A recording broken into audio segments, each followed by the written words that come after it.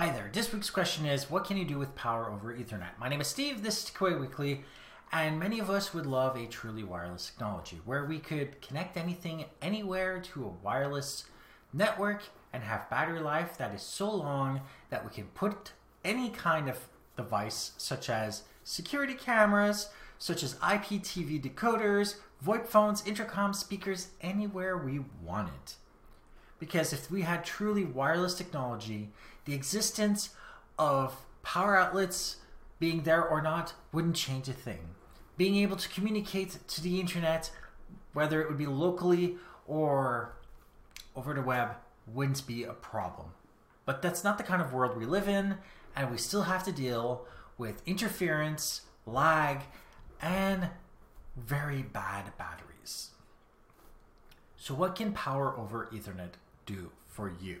Now, you can have a whole bunch of devices, like I said, security cameras, you can have VoIP phones, IPTV, intercom speakers, a bunch of audio equipment and video equipment out there that allows you to do a whole lot of stuff. You also have a whole bunch of networking gear that works over power over Ethernet. And it's not typically consumer stuff, but you can use it for yourself. Power over Ethernet takes advantage of being able to send power over your Ethernet cables.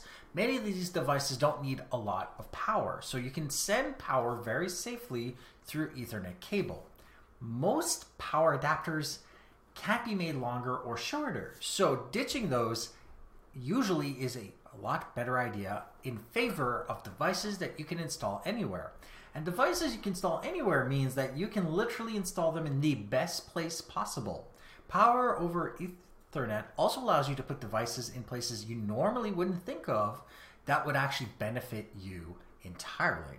And what do I mean by that? Well, you can go out there and buy any cable you want for your devices. And those power cables have very limited lengths. But Ethernet cable itself is limitless. And provided that the actual switches for power over Ethernet that you get are able to power over the lengths that you create, you will not have a problem. In fact, you can even make your own lengths of Ethernet cable, meaning that with very few tools and enough Ethernet cable at your disposal, you can set up anything you want for yourself, anywhere you want, install it, and forget it.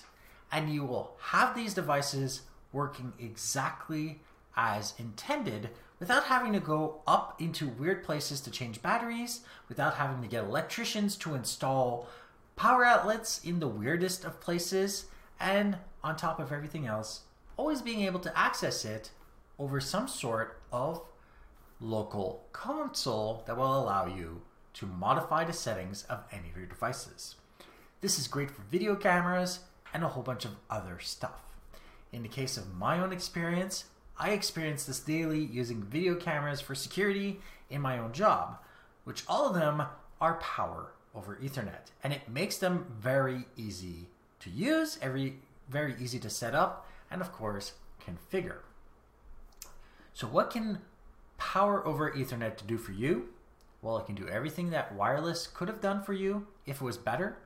And it could have done everything that a better battery pack could have done, except that you have only one cable instead of two going to a device, and you get to determine the length of that, meaning you get to determine the placement. You get to put it in the best place possible, as opposed to the most convenient place possible.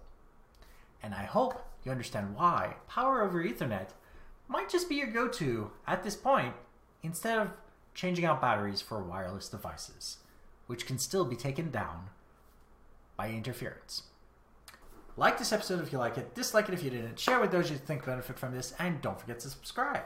And if you have any questions, comments, suggestions for topics, email me at ask@techiwayweekly.com or go to my website, techiwayweekly.com, where you can see the show notes on this episode, past others, find other ways of subscribing, and of course use the contact form to email me directly.